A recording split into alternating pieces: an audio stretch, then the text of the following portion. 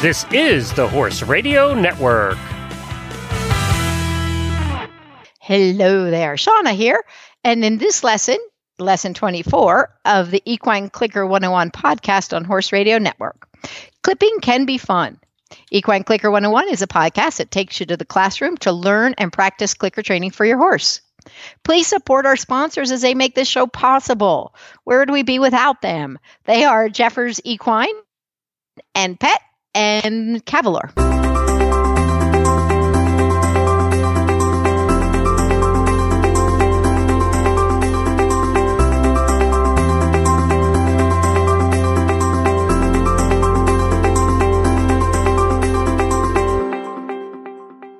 This is Shauna Karish, and in today's episode, we're going to talk about how do we make clipping fun for your horse. It is something right now we're going into colder seasons. Horses here are starting to grow hair.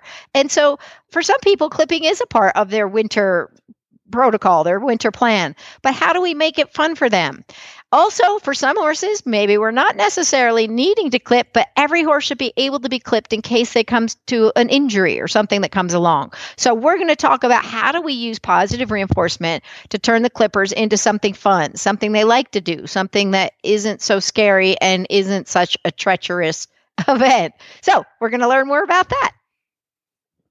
Oftentimes I've asked, where can you buy clickers? Where can I buy a side bucket? Where can I buy Target? Where can I buy your book? Where can I buy videos? Whatever those things might be. You can find those things at a store on my website, I guess. It's called On Target Training. So it's www.on-target-training.com. So it's On Target Training with those hyphens in between. So you can find stuff there or give you ideas. Some stuff you can make if you want to, but if you're interested in just, I want to get it and I want it right, you can go there or get ideas to see how it works.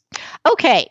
Now for all your other horsey needs, I go to Jeffers Pet. Jeffers Pet has things for your horse, has things for you as a rider. It has supplements. It has Cavalier treats. The Cavalier Crunchies are great.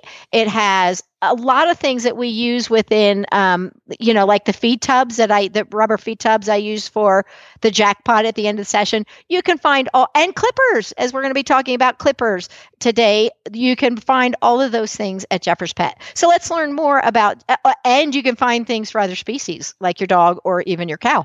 So let's listen and learn a little bit more about Jeffers Pet. Located in Dothan, Alabama, Jeffers was founded in 1975 by Dr. Keith Jeffers in order to provide local livestock owners with a reliable and more cost-efficient source for their supplies.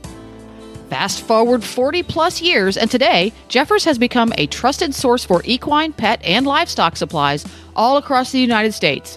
But they've not lost sight of the personal service that got them started all those years ago.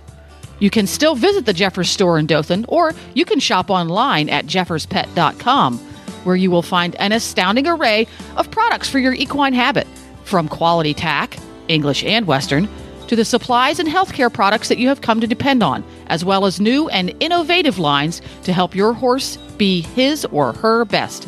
Visit them today at jefferspet.com.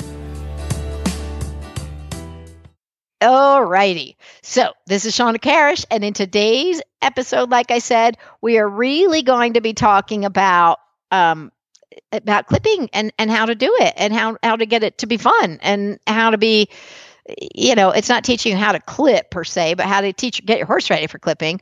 We have a clipper here who puts designs on the horse's rumps, which is really lovely and talented. I won't be teaching you that. That's a whole different skill set. But we do, and we can make it something that your horse actually looks forward to and enjoys. For so many horses, it is something that is fearful. It is something that is scary. It is something we oftentimes have to medicate them to do this. And that just kind of doesn't need to be. So we're going to talk about really changing it. And it is, again, one of the things you may need to determine is, do I want to clip my horse? Why would I clip my horse? So in some areas, like here, it gets really warm in the day relative to the nights, which is really pretty chilly. So they can grow a heck of a lot of hair. Well, you can then ride them in the day. And if they aren't clipped, they can get, even with very little work, even with their own play, they can get rather sweaty. And then now you have a horse who's taking hours and hours to dry, and the night can come upon us and he's still damp, and now we have a cold horse. So there's certain things depending on what your exercise level, what your environment is, what your choice is. Some people show in the wintertime and they need to have a horse who's clipped and looking lovely all the time. So that's a choice you need to make. But regardless of that, I think it's also really important for anything we come across that our horses don't like. I really do like to prepare them for that. So I think I don't want them to go around and think, oh, but whatever you do, don't get clippers near them, or whatever you do, don't get a whip near them, or whatever you do, don't get, whatever the piece is. I think I don't want that something in there that feels really unsettling for them. I want them to learn that the world is safe and they don't have this one thing that if it comes out, they're terrified. So we want to really change that and also, like I said, for, sometimes it's veterinary procedures that have to be done and they need to bring clippers or other things to your horse that may be buzzy and noisy. So I think it's really important that your horse has a certain amount of desensitization. If you're considering body clipping, you're going to really need to take this to the end. But in any case, I think it's an important thing to work through. Now, one of the things we're really going to be using the most is systematic desensitization and counter conditioning. We talked about that in lesson 8. So this is going to just be a specific lesson about doing it with the clippers. So as I pointed out in that lesson 8, it is a basic element that I use over and over again. The systematic desensitization and counter conditioning is a form of despooking. It's how we teach them to get prepared for injections. It's how we prepare them for clipping. It's how we prepare them to get in a trailer. It's how we prepare them to wear a saddle. It's how we prepare them to carry a rider. All those pieces are a process of systematic desensitization and counter conditioning. And then we kind of shift over into the classic conditioning eventually. And I think that's an important element too. We don't want to get them to simply tolerate the clippers or tolerate the cross ties or the whatever the piece may be.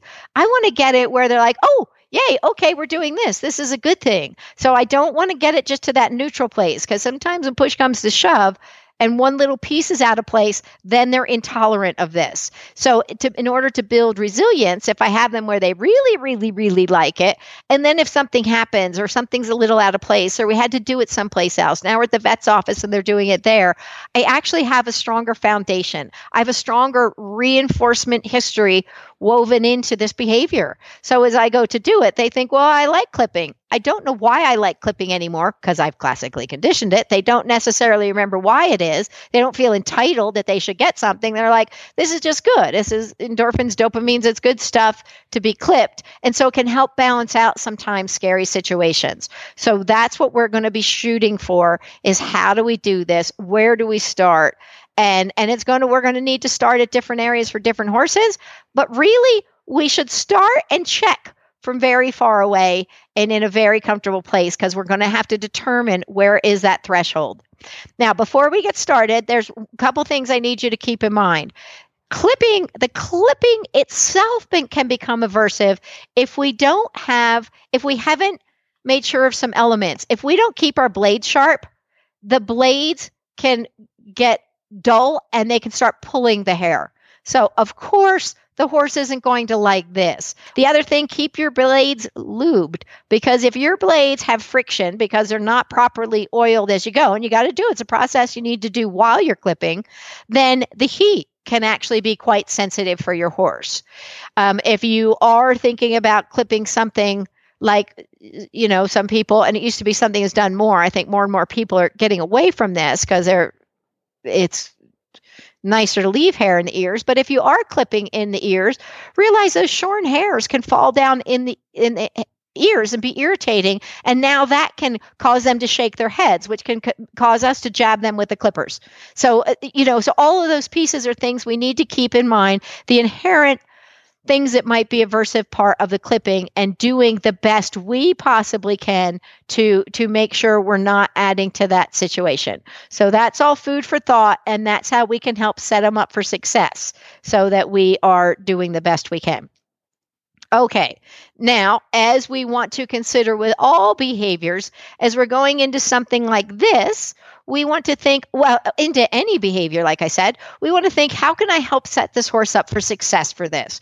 Where are they going to be most comfortable? Where are they going to tend to be the most quiet? Where are they going to tend to be whatever piece of it is for depending on the behavior? Well, clearly for clipping, we would rather them be a little bit tired and a little less energy and not feeling full of angst. So we want to try to pick a place where they're going to be most comfortable. And I think this is really, really, really important. And this is how we're going to talk about doing it, is we want to do this at liberty. We want the horses to have a voice. So as I bring in clippers, I want them to be able to say, oh, heck no. And if that means they have to leave, they have to run, they have to walk, they have to go, I want that information. Now, is that the answer I want? No. Ultimately, I would like it to be a different choice they make. But at that point, I need to know that's how they feel, and they need to know they're free to do this. They can go, nope, I'm just leaving. If I put them in cross ties and bring clippers to them, which they don't like, what am I setting myself up for? I can get a horse who's now busting out of the cross ties, who's terrified, who's, everybody, it starts getting dangerous because they're trying to break out of the cross ties and they're loose, or whatever those pieces might be. We don't want to go there. I'm not ever going to take it till the cross ties. To one, I know the cross ties are solid as all get out and they love the cross ties. But two, that they like the clipping. They show me they're choosing the clipping. I can actually clip. It's not just the clippers, it's the clipping and all the pieces that go with it. So we're going to talk about working them at liberty, working them in their favorite place where they tend to be most comfortable. Maybe that's a paddock. Maybe it's their stall. Maybe it's, depending on where it is. If you choose to work in a small space, you need to be sure you're giving them room to move away from that small space. So we definitely need to keep them under threshold. And this is a tricky thing for people to recognize. So we're going to touch on that a bit too. And then the other thing we also want to do to help set them up for success is don't do it when they're going to be the freshest, the brightest. This is the kind of thing it might be better to do after they've been ridden, after they've had a good play session, after they've eaten their meal, after they've, whatever things help to set your horse up for success, to have them be calmer and more sensible and more prone to making calmer choices or to be settled for some things like this. So think how you can do that. And remember, we will eventually fade those things from the equation. But for now, we're going to use them to help set us up for success. Eventually, we should be able to clip them anytime, anywhere, and they can be fresh as a daisy, and they choose and want to do it, and we'll practice some self-regulation and choose to lower their head and be calm for it. But for now, we need to use these pieces, and then we'll fade the pieces as we go. So that's just a long-running practice I want you to think about all the time, but I thought I'd kind of lay it out there for this particular one. So, other component we need to work for or look for is recognizing when our horse is going over their fear threshold. Now, they can be excited threshold. There's different things. We're pretty much looking at overexcited, or really in this situation, it's going to probably be more of a fear threshold. So the fear threshold, or when a horse is getting too tense, that's what I'm kind of looking for. I don't want the horse to be tense. I want them to be able to work and focus. If I get them too tense and take them too far over threshold, we're going to fight or flight, and they're just trying to get out of there. They're not thinking, what do I do with this? Can I make a good choice for this? Can I get a little closer? So we're going to look for those things. Well, what do we look for when we see threshold? We see it in different ways. One of the big things is looking at the eyes. Do the eyes look all kind of crinkled and tight? Do they look hard? Do they look big? And I see the whites of the eyes. Okay, now let's look at the head position. Is the head up? Did they raise their head up further? Did they get tense in the jowl? Did they have their nose get really kind of hard? Did their lips get really square and tense? Did the chin get really pointy and tight? Did the lips look really tight? Are there extra wrinkles sometimes you'll see around their nose that is tightness and worry? Are they stomping? Are they striking? Which they shouldn't be doing that because they can leave. Are they swishing their tail, or are they, demonstrating discomfort or tenseness in other ways? And I think it's really important that we learn to recognize those things all the time, because this is the thing. This is very loud communication, actually, but we're not really kind of taught to pay attention to these things. So I think it's really important, particularly in exercises like this, that we're recognizing when they're going over threshold and what that might look for. But there is a caveat in here, because there's horses, like I know my little Bugs, his little upper lip was square 90% of the time. He just had like a prehensile lip that wanted to explore everything. So that, for me, to see him have a square, tight upper lip, that didn't mean he was tense. Now, there's other components. If his eyes got big, that was a different story. If his nostrils looked really hard, that was a different story. If his, so there's other elements that added to it.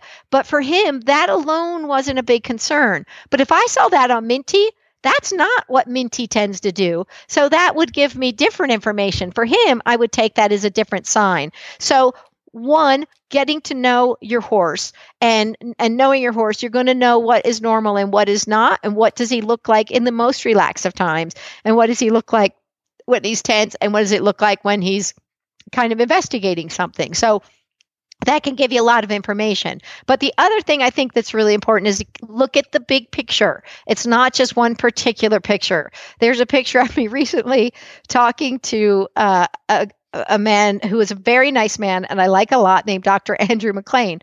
While I'm talking to him, it was a snap that was taken, and it looks like I am dressing him down. It just looks like I am reading him the riot act. I in no point in that conversation was, but somehow in there, somebody caught that moment in time, and that could read very differently. So it's kind of a funny picture because it's not my nature, but it is something that can be a little misleading. So I think that we need to really remember to look at the big picture when we're looking at these pieces. And of course, the ears are going to tell you something too. But again, that is part of a bigger picture. Ears alone don't mean the same thing either. All right. So now that we've got those little pieces cleared up, now we need to think about the different steps. This is where we're going to go into those teeny tiny building blocks that we call successive approximations, but they're basically the little steps that we say, is this okay? Is this okay? Is this okay? Is this okay? Is this okay? Is this okay? And remember, we don't go to the next step. I've covered this somewhere, but as a reminder, we don't go to the next step until this current step is done consistently, relaxed, happy, not worried. They're soft. They're like no big deal. So we don't move on until the step before that is consistently at that point. It doesn't mean I reached that point and that was good. Let's move to the next one. It means, can I come back tomorrow, or can we go do something else and then I come back and do this again? Are you in that really relaxed place, or do we have to start all over again? So don't move to the next step until the step before it is good and solid. Okay, so now let's talk some of the steps we might work through. So if you know particularly where a horse might be and where their challenges are and where their challenges aren't, you may know that if the clippers are within 5 feet of my horse, it is no. Okay. Well, let's figure out how far can it be and it's still okay. There also are different elements to clipping. For some horses, it is the sight, because they already know what's coming next. They know that there's other pieces to it that are part of it. But it could be just the sight of the clippers themselves. If the clippers plugged in, the cord oftentimes can be an element. Another thing that can be is the sound. So for some horses, it's really the sound that they need to get used to. For other horses, it is a sensation of just the buzzing that is along them and feeling that buzzing. Like hearing like feeling it on their bodies. And then for others, it is actually the clipping that can be the part. So there's different elements that we're going to kind of ask and check and see, and if we can figure out. I know one of the things I'm working with Murray is not, I've worked with this a little bit with him. He's not great at it, and we just work a little bit like in an intensive workshop, and then we drop it. So now what we need to do is get him where I need to get him further along and more consistent. So this is going to kind of help me start on a consistent process of trying to get him better about this. So one of the things I know about Murray, the sound is a problem for him. So I started with those, and I love these little clippers. I've used these little teeny tiny clippers for a lot of horses. They're like those. They fit in the palm of your hand. They have like a AAA or AA battery in them. They're by, I think a lot of clipper companies make them. They're very inexpensive. They probably won't last you really long. They're not, in my eyes, they're not really a clipping tool. They are a training tool. But I'm sure you can find them at Jeffers. But so as we get that little clipper, I use those. Well, the sound of those clippers is very high pitched. And so they're very sounding. Well, that to Murray started triggering him shaking his head like he had bees around him. So it was a mess. I was like, these are not helping because this sound was related to something else. So he has an association. I mean, just because he would just start flipping his head, and it was very clear that sound made him think it was like a bee. So while that hasn't been a problem for a lot of horses, and I use those little clippers for a lot of horses because they're very mobile and easy to get close to them. And that didn't work for Murray. So you can get close to him, you can hold them in your hand. So this is I'm not much past this. All I've done is got him where he is used to the sound of the bigger clippers.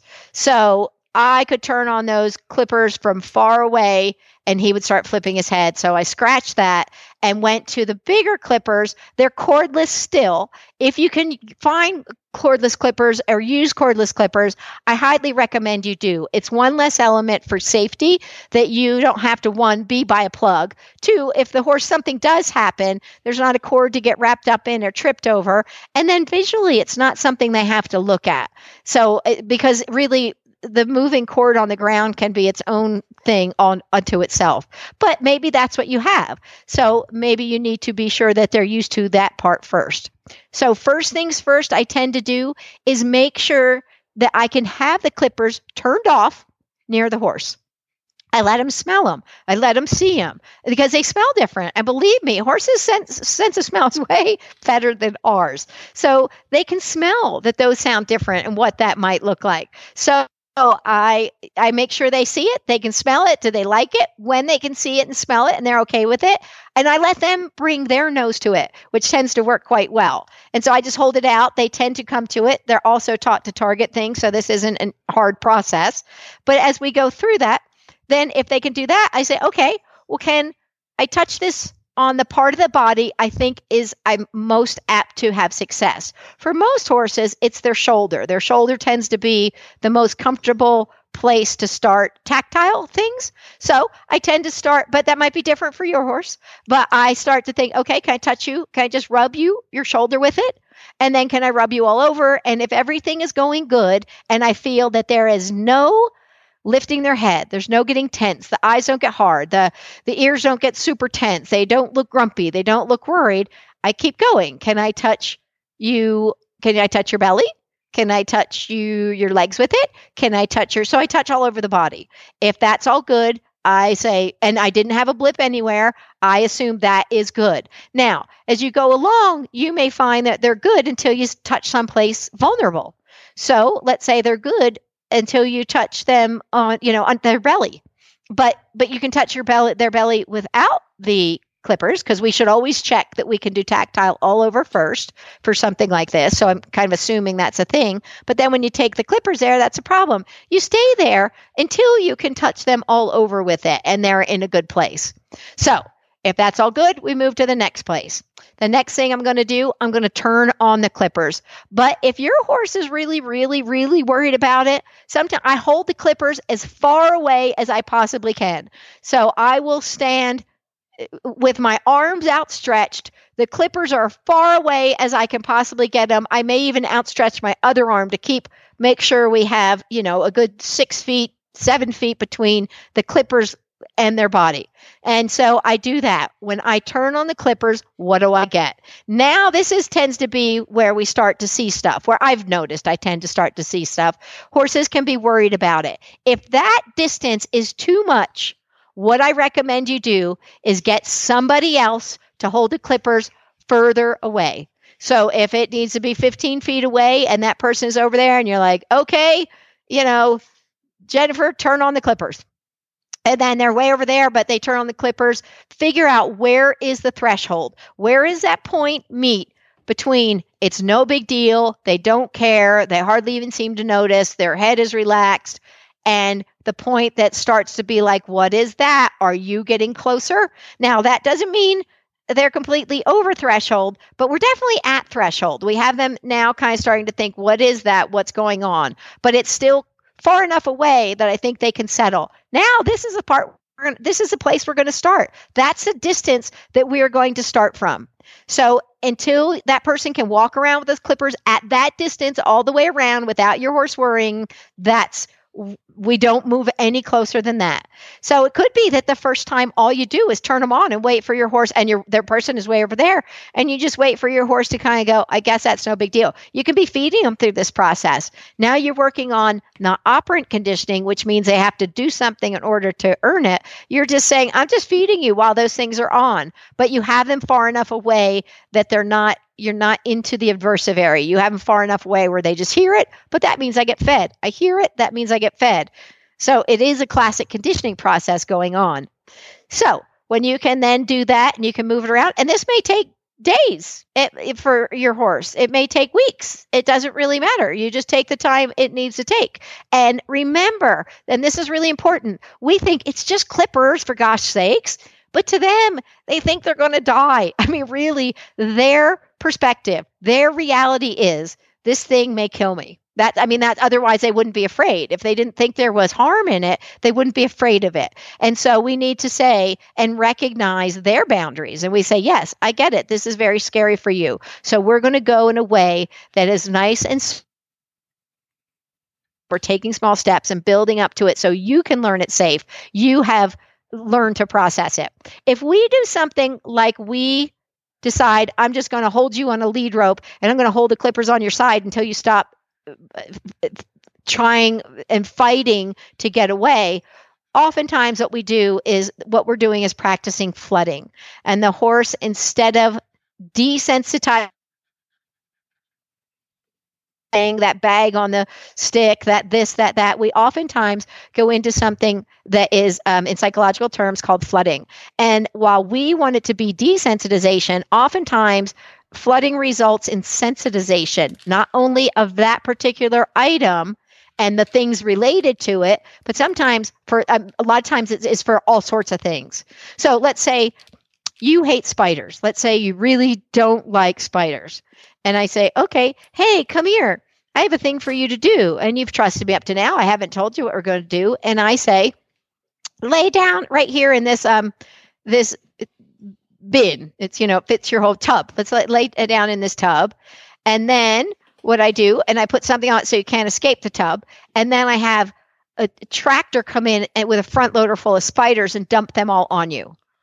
Now, you're going to fight and you're going to be terrified and you're going to scream, but you can't get out. You're going to do everything you can. At some point, you're going to give up and you're going to stop fighting and you're just going to sit there.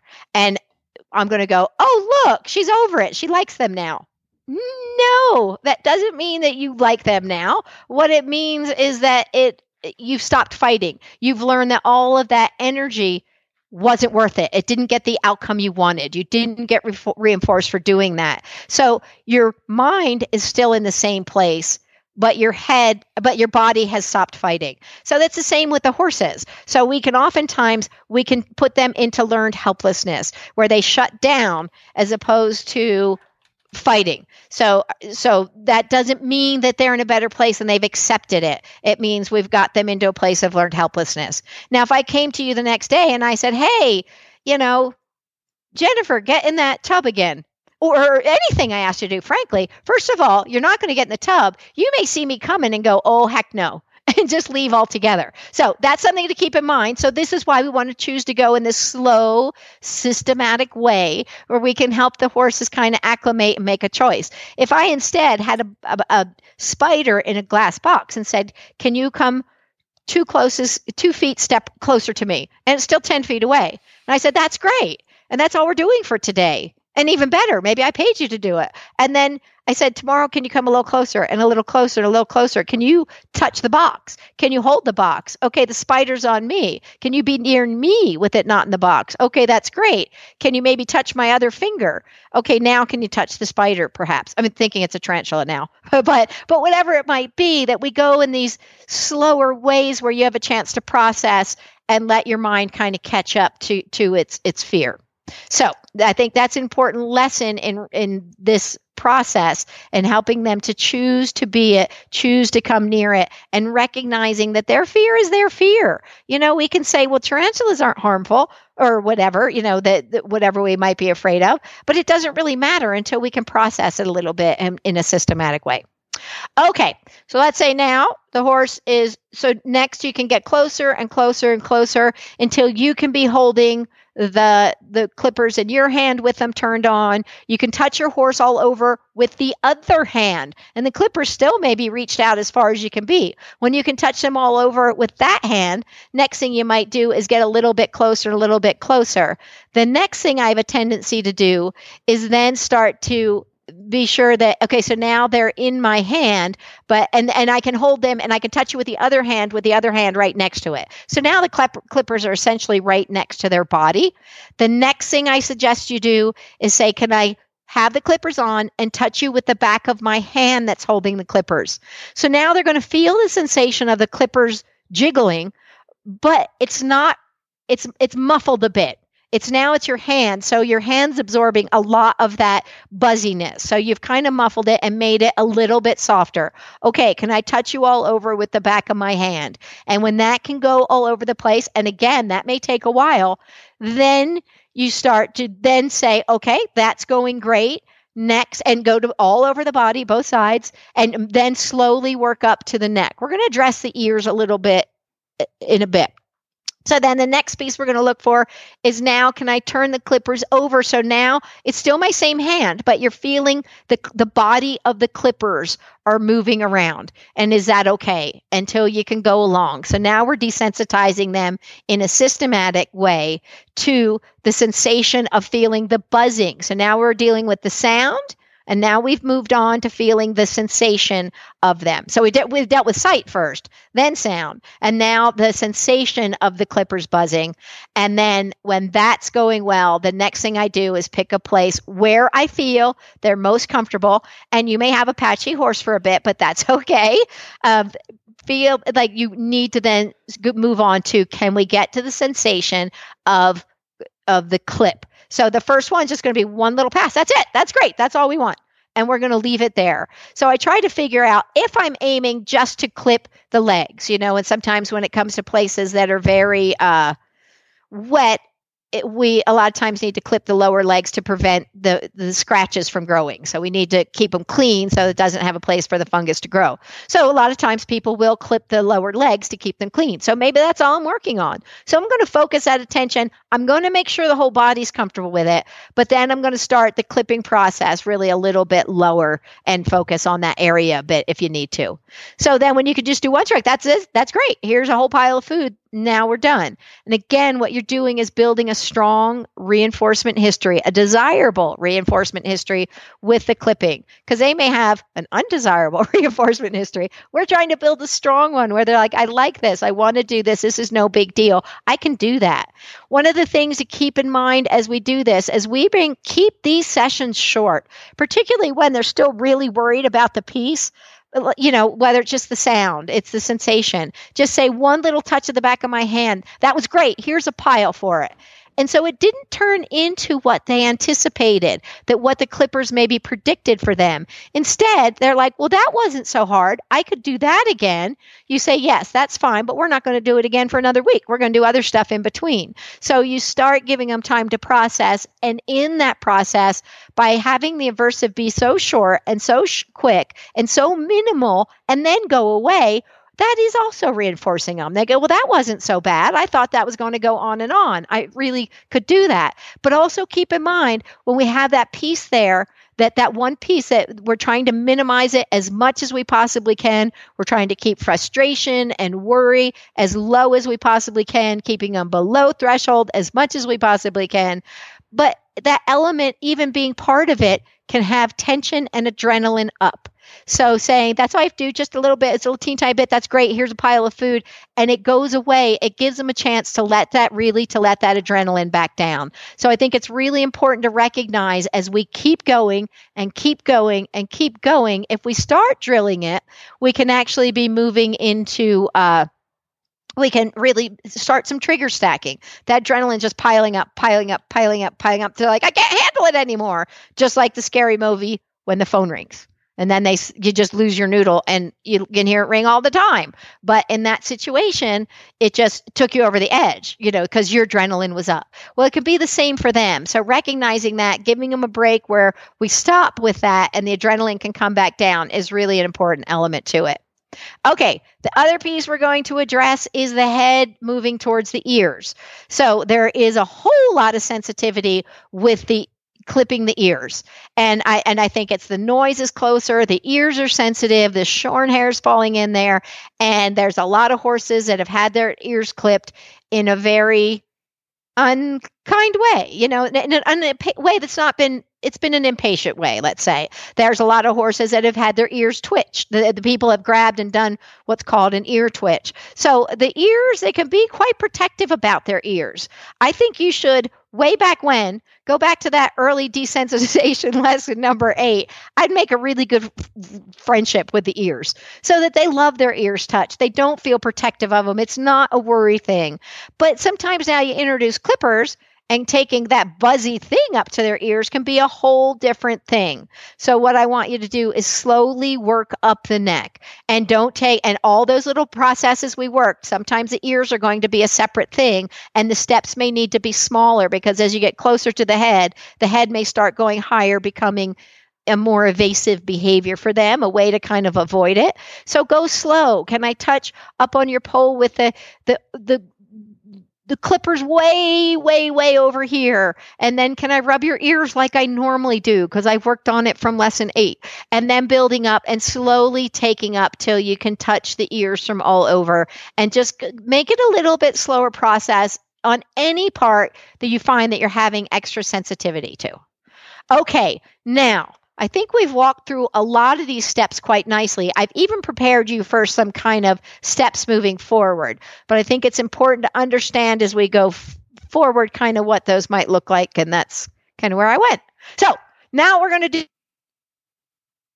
to get to the barn, and we are going to see where Murray is today, and same with your horse. So if you are brand new to this or brand new to this process with them and you don't know where they are, I suggest you get yourself a pair of those little inky dinky baby clippers, or if you have cordless kind of moderate size clippers, those would work too.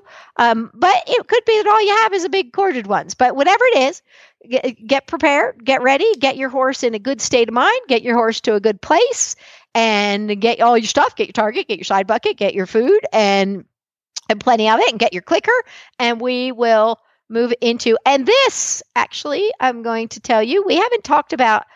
Well, a little bit we did, that you can use in the very first lesson. We talked a little bit about you can use anything as a bridge signal. I tend to use the clicker for most of this process, but sometimes when I start getting to the ears, I may shift to using a whistle. I tend to use those high-pitched dog whistles because they're not quite so loud. They can be toned down a bit, but I can hold it in my mouth, and I actually put we even sell whistles here, and we put tubing on it so you can actually hold it in your mouth and your teeth because it's a soft tubing. But sometimes if you're going to the ears, you might want to use a different bridge signal or even a verbal bridge signal. But for the early stages, I do use the clicker. Today we will be using the clicker because it's not going to be so complicated how far we get. So there we go. Little addendum to that. Go get ready, and we'll talk in a minute.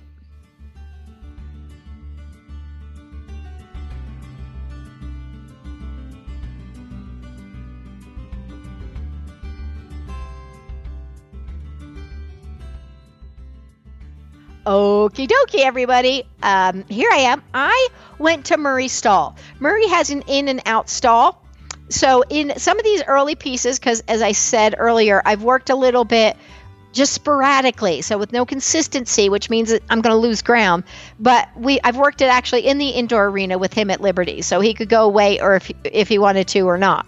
I think it's an important element. But because he has an indoor-outdoor stall, and I know how to stay out of his space, and he knows that he can go just a little bit away, and he is free to go. So it's important if you choose to work in the stall that he knows he has the freedom to go away from you. And we're not chasing him. He's stepping into this equation. If you think your horse is really, really frightened, I might go do him out in his paddock or an indoor arena or something so that you don't accidentally panic him in a closed space, because sometimes a closed space unto itself for some horses may have maybe a different challenge. But anyway, Murray's okay in here, so here you be in the place that works best for your horse.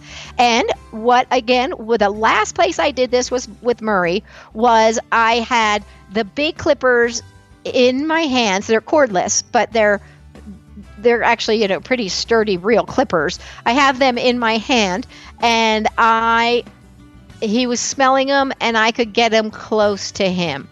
So I'm going to skip some of those beginning parts. I'm going to talk through them a little bit. I'm going to do them with Murray anyway. I anticipate he'll be good, but I'm going to do them anyway, because this is really the best way to do it, is go back to those building blocks that got me to where I am in the first place. Those successive approximations are really important.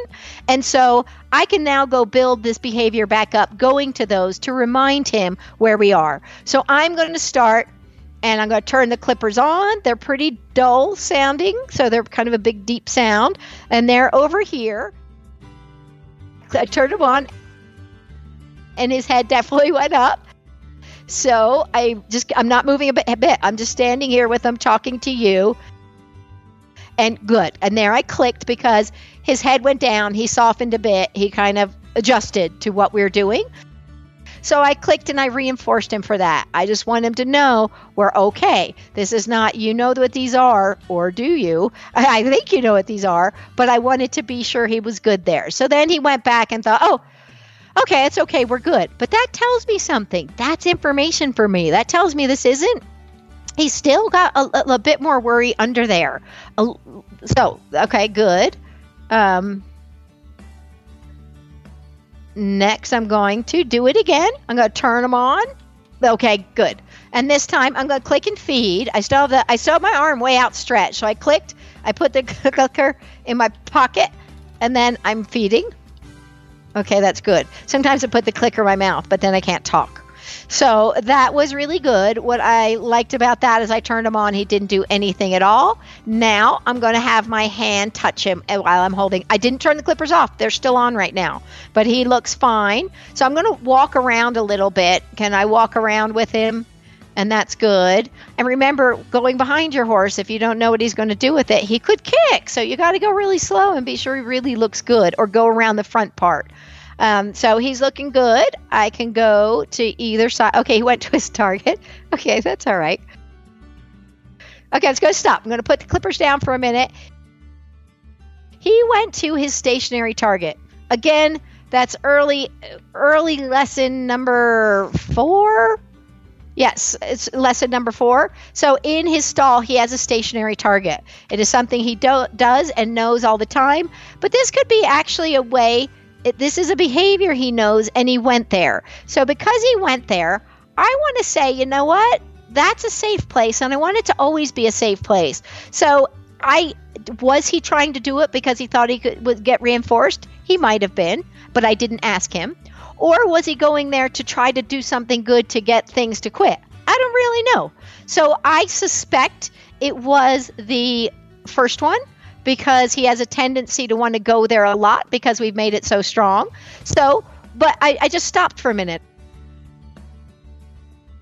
So now that he's back up here, I'm feeding him a couple times. I want to let him know that's all right. I like that you're up here. We're all good.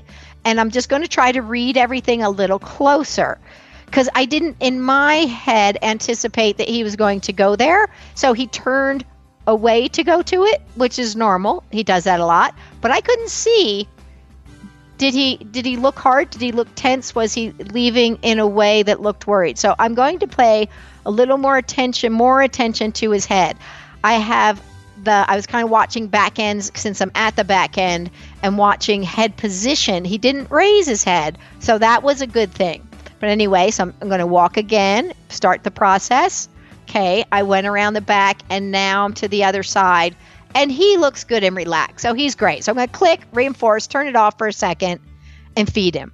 So what I like, that kind of gave me some information. Is this good? Is this evasive? Or is this you just doing something comfortable? So I think it's really important that he gets to show me what he thought about that, as I went around and paid more attention to a lot of the facial expressions. I feel like he's actually comfortable. I think he was just trying to figure out what to do.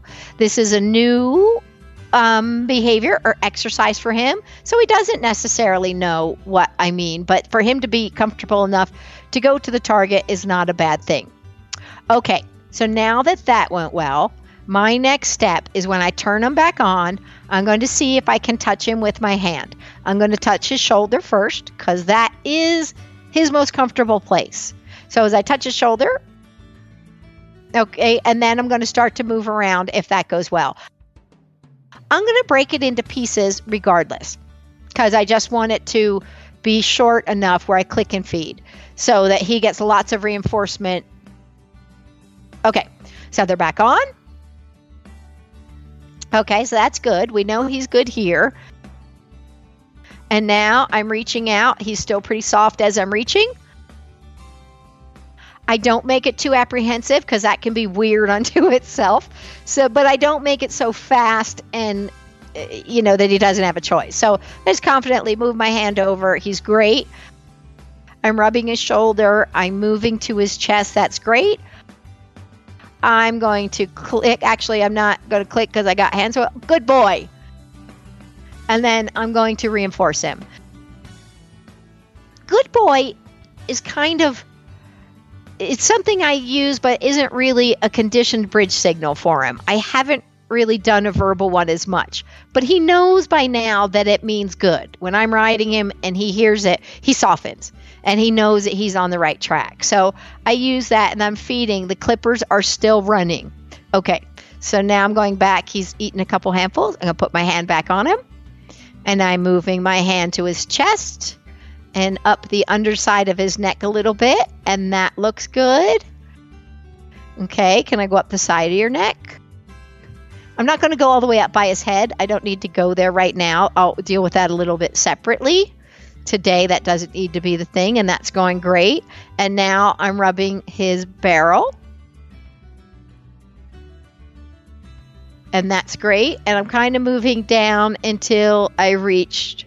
He's really doing good. His belly, good, perfect. Now I'm turning it off. I click, reinforce. So what I want to do, and one of the things I can do that not everybody can do, I can hold the clippers and the clicker in one hand, but I didn't have it that time. But anyway, so I'm reinforcing him two ways. I'm giving him food, giving him a little break from that little exercise.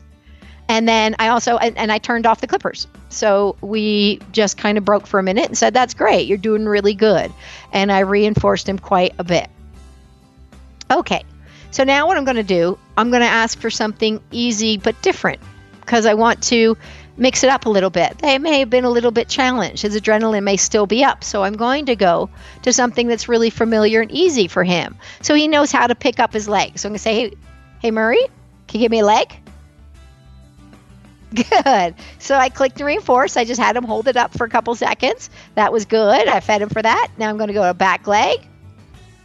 Your leg. Good. And I clicked and fed that. Okay, I'm going to go around to the side. And he knows to back up just a little bit. So I'm going to ask him to back up. That's great. I click and reinforce that. So now he's having some success and some reinforcement for some other things and a little break from what may be challenging. Okay, so now I'm on the other side of him and I am going to turn the clippers back on and I'm going to touch him again and he's good on this side, really, just like he was on the other side. So as I move around, and I went right from his shoulder to his barrel a bit and underneath at the belly is a little bit more vulnerable, but he's doing great. So now what I'm going to do, I'm going to switch the clippers to the other hand. Now, they're about 2 feet from him, but they're in the closer hand, and he's doing great, so I'm going to click and feed him for that.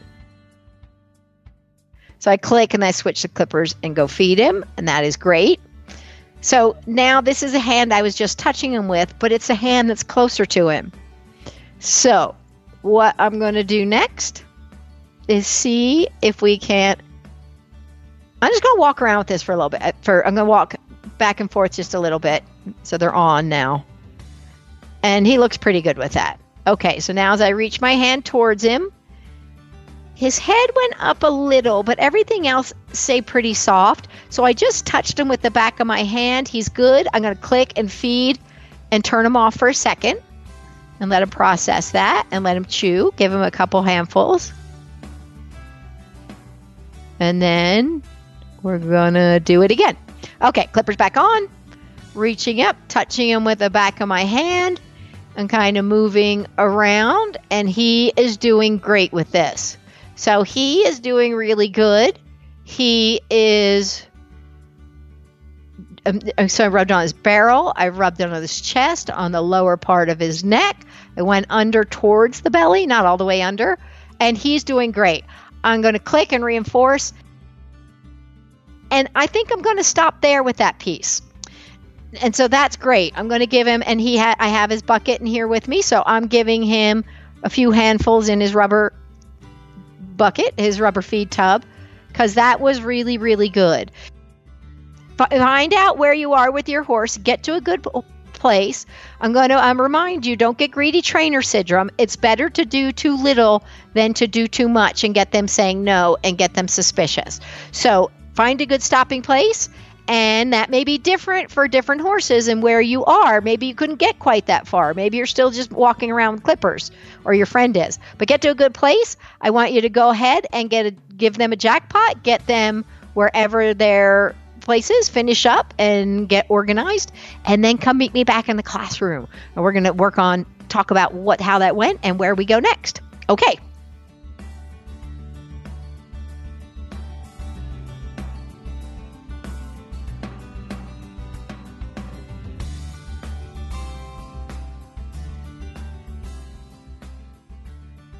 Okie dokie. We're back in the classroom. We're getting ready for our homework. And of course, homework is essential. This is the repetition without drilling, keep in mind. So it's shampoo, rinse, repeat, but give breaks. And then we will talk about that homework a bit. So we're going to talk about the homework because it is an essential part. But again, one of the things that people always ask, what should I feed when I'm working with my horse? And you definitely use something that is a smart food for your horse. You can have special treats in there that, you can have pieces of carrots. You can have some special cookies or crunchies in there, but make something that can work with the diet of your particular horse. A company that I find is really good and I tend to use is a Cavallor, because Cavallor has foods for young horses, old horses, for metabolic issue horses. It's really a good food with minimal sugar, and it is something that they seem to metabolize well. They do great with. And they also have great supplements that may help too. If your horse is one of those dry skin horses, you clip them and you're like, holy smokes, you have dandruff. Anyway, so let's learn a little bit more about Cavallor Feed and their great products. As we progress through the clicker training exercises, we talk about feeding the horse each time you use the clicker. Sometimes, most of the time, I use feed, but sometimes I use treats. And I love the Cavallor Feed and the Cavallor Treats because they use the highest quality ingredients. I can feed a lot of it, and I know it's healthy and a safe alternative to the highly processed feeds. So I think it's important that we can feel really comfortable about feeding a lot of the feed without thinking we're loading them down with sugar. And that's what you get with Cavallor. With the Cavallor Feeds, you can also actually see the ingredients. So it looks like a cereal you and I would eat. And in fact, I've tasted it and it's pretty good. And the best part is Cavallor's team is easy to work with. You can reach out to them through their website or Facebook page, and a real live person will call you back to personally talk through your horse's nutritional needs. Learn more about the products at www.cavallor.us or reach out to them through their Facebook page, Cavallor North America. You'll be glad you did. All righty. We are back. Now, that may seem, I always keep my sessions short, and I think that this is a surprise for some people, but I want to tell you, and I don't know where I've mentioned it before, somewhere in the lessons I have, but remember that they can only take in so much information, just like you and I. We can only take in, I think they say it's like 15 minutes of new information before it's just washing off of us. So they can only take in so much new information. So to keep going over and over and over and over isn't exactly helping them learn something new. It can just turn into the drilling process. So we don't want to do that. But the other thing, and then it can actually become irritating or dull.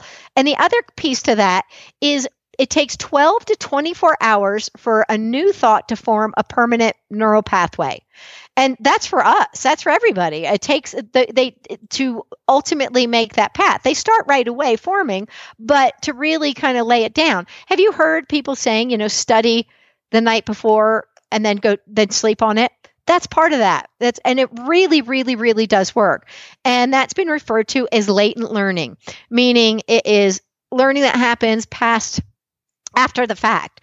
And I found this over and over again. I first discovered it with sea lions. The sea lions, I was working on a backflip and I came back from a 4-day weekend and I said, did somebody else work my backflip? Because it is way better than I left it when I left. And it was, nobody did. And then I've noticed it happened again and again. So sometimes leaving things that are challenging can be really good. It gives it time for that latent learning to take place. And our important part is we build it up with a good, strong, positive reinforcement history. So I think that part is really important. So don't feel like you have to do your new lesson each and every day, every single time. You can do it. You can do it again next week. You can do it in 4 weeks. You can do it and do whatever. Put in some, repetition, but it doesn't have to be drilling. So keep in mind that. And so now we've got kind of understanding a little bit about the latent learning. And when we have these lessons that have something that has potential for aversiveness in it, I really want to make those extra short. So I say, see, that's all there was to it. And I think that is important. So with Murray, I could have gone further. I feel like I could have gone further, but I didn't want to. I wanted to end with him going, that's great. I actually like the process. It's not a big deal. And I think he's tolerating it right now? Yeah, I think he's more on the tolerating than liking, with some repetition, and positive reinforcement is part of it, and some latent learning in there. We'll get it where it is actually something he likes and wants to do. But for right now, I know it's kind of in a more tolerant place. So I didn't want to keep going with that. I just want to say that's great, short and sweet, and we're good to go. So I think that's an important lesson. Don't get that greedy trainer syndrome where we go and we get too much and then we've got them going no, or we lose ground. It's better to do less and reinforce it more. There's another side to this that I'm going to kind of warn you about, is when we start doing things with positive reinforcement, they can do more than they are comfortable with. This means they can give us more than they really want to do. They may take themselves over threshold. So it's really, really important that we say, you know what? I don't want you just enduring something. I want to be sure I'm paying attention to all those little body language and body signals and facial things that can tell me if you're in a good place with this, because I don't want you to go try too hard. So another way that I can help ensure that is make sure for the challenging, really challenging, scary pieces like that, I go slow enough that I'm ensuring that he likes it and that I'm not going to give him a chance to get over threshold. If I recognize I have one of those horses that commonly takes themselves over threshold, I keep them even further back. One horse, it was like looks good. They keep it in on the inside and they're trying so hard to please you. And then the horse will just jump out of the trailer. And you're like, what? And what happened? And it can be a horse that kind of was piling up to the adrenaline, was trigger stacking, and that they then just got too much. So then I know that horse has that propensity, but it's something to be aware of and recognizing we can do with the positive reinforcement. So doing less for these challenging and scary things is a prudent decision to make, because we want to be sure it ends up good and they end up loving it, not tolerating it. So here's the really kind of those things, keeping them in mind. The big part of the homework is this repetition and building slowly to the next place and the next place and the next place. And I think this is an important thing to keep in mind for all behaviors, is that when we really want to make sure a behavior is solid, we take it to other places. We do it different times a day. We do it, we fade out the things we use to help set them up for success. Can we do it out of the blue? That's when we know a behavior is solid. So what I want you to do is continue to working on these until each step, the step before, is solid and good and your horse is happy. And it's solid and good and your horse is happy. And it's solid and good and your horse is happy. And then you move to the next step and next step and next step and next step. Some steps are going to go really fast for your horse. Some are going to be a little more tedious and slow down because you've kind of found a trigger spot. So remember, do not take this to the cross ties or anything like that until they're, one, really good about cross tying and love the cross ties, really good about these components and are good with those components out of the blue, even all the way up to being able to clip. So keeping them at liberty where they have choice, making sure they're solid, making sure you can do it different times a day and different places. So as you get these steps really solid, let's say in their stall or in their paddock or wherever you started working it, okay, can you take it to another place? And is it equally as strong? So remember, we can lose criteria when we shift the context. So you may lose it and have to go through those building blocks again to remind them how you got there, but they'll go quicker. And then if you're thinking you want to get it to cross tie or a tied area, think where that may be. Be sure that they can do it without the cross ties or without being tied. And then it means you might be ready to go to having it being a tied situation. So it is a matter of the repetition and building it up and recognizing if your horse is going over threshold and being really sensitive to that, because it's really important. It is earnestly how they feel. They're not trying to be bad. They really just are worried. So those are your little nuggets for today, in addition to our clipping. They're clipping exercises. So shampoo, rinse, repeat. Okay. Now, as you probably already know by now, you can listen to this podcast on most of your favorite podcast players. You can also listen on the Horse Radio Network app on iOS or Android. Just search the Horse Radio Network in the App Store. It's free and it's easy to use. I also post them on my website as well, which of course we all know is on-target-training.com. You can go there for more information about me or if you want to order stuff, but you can also go to TerraNovaTrainingCenter.com, and that's TERRENOVA Training Center, CENTER, not the British way. So you can learn more about the schedule and what I'm up to. But be sure to visit all of the great shows on Horse Radio Network at www.horseradionetwork.com. There's lots of fun stuff for all different people, all different walks of life. You're bound to find something you enjoy listening to in there. So until next time, enjoy getting your horse on target. Bye.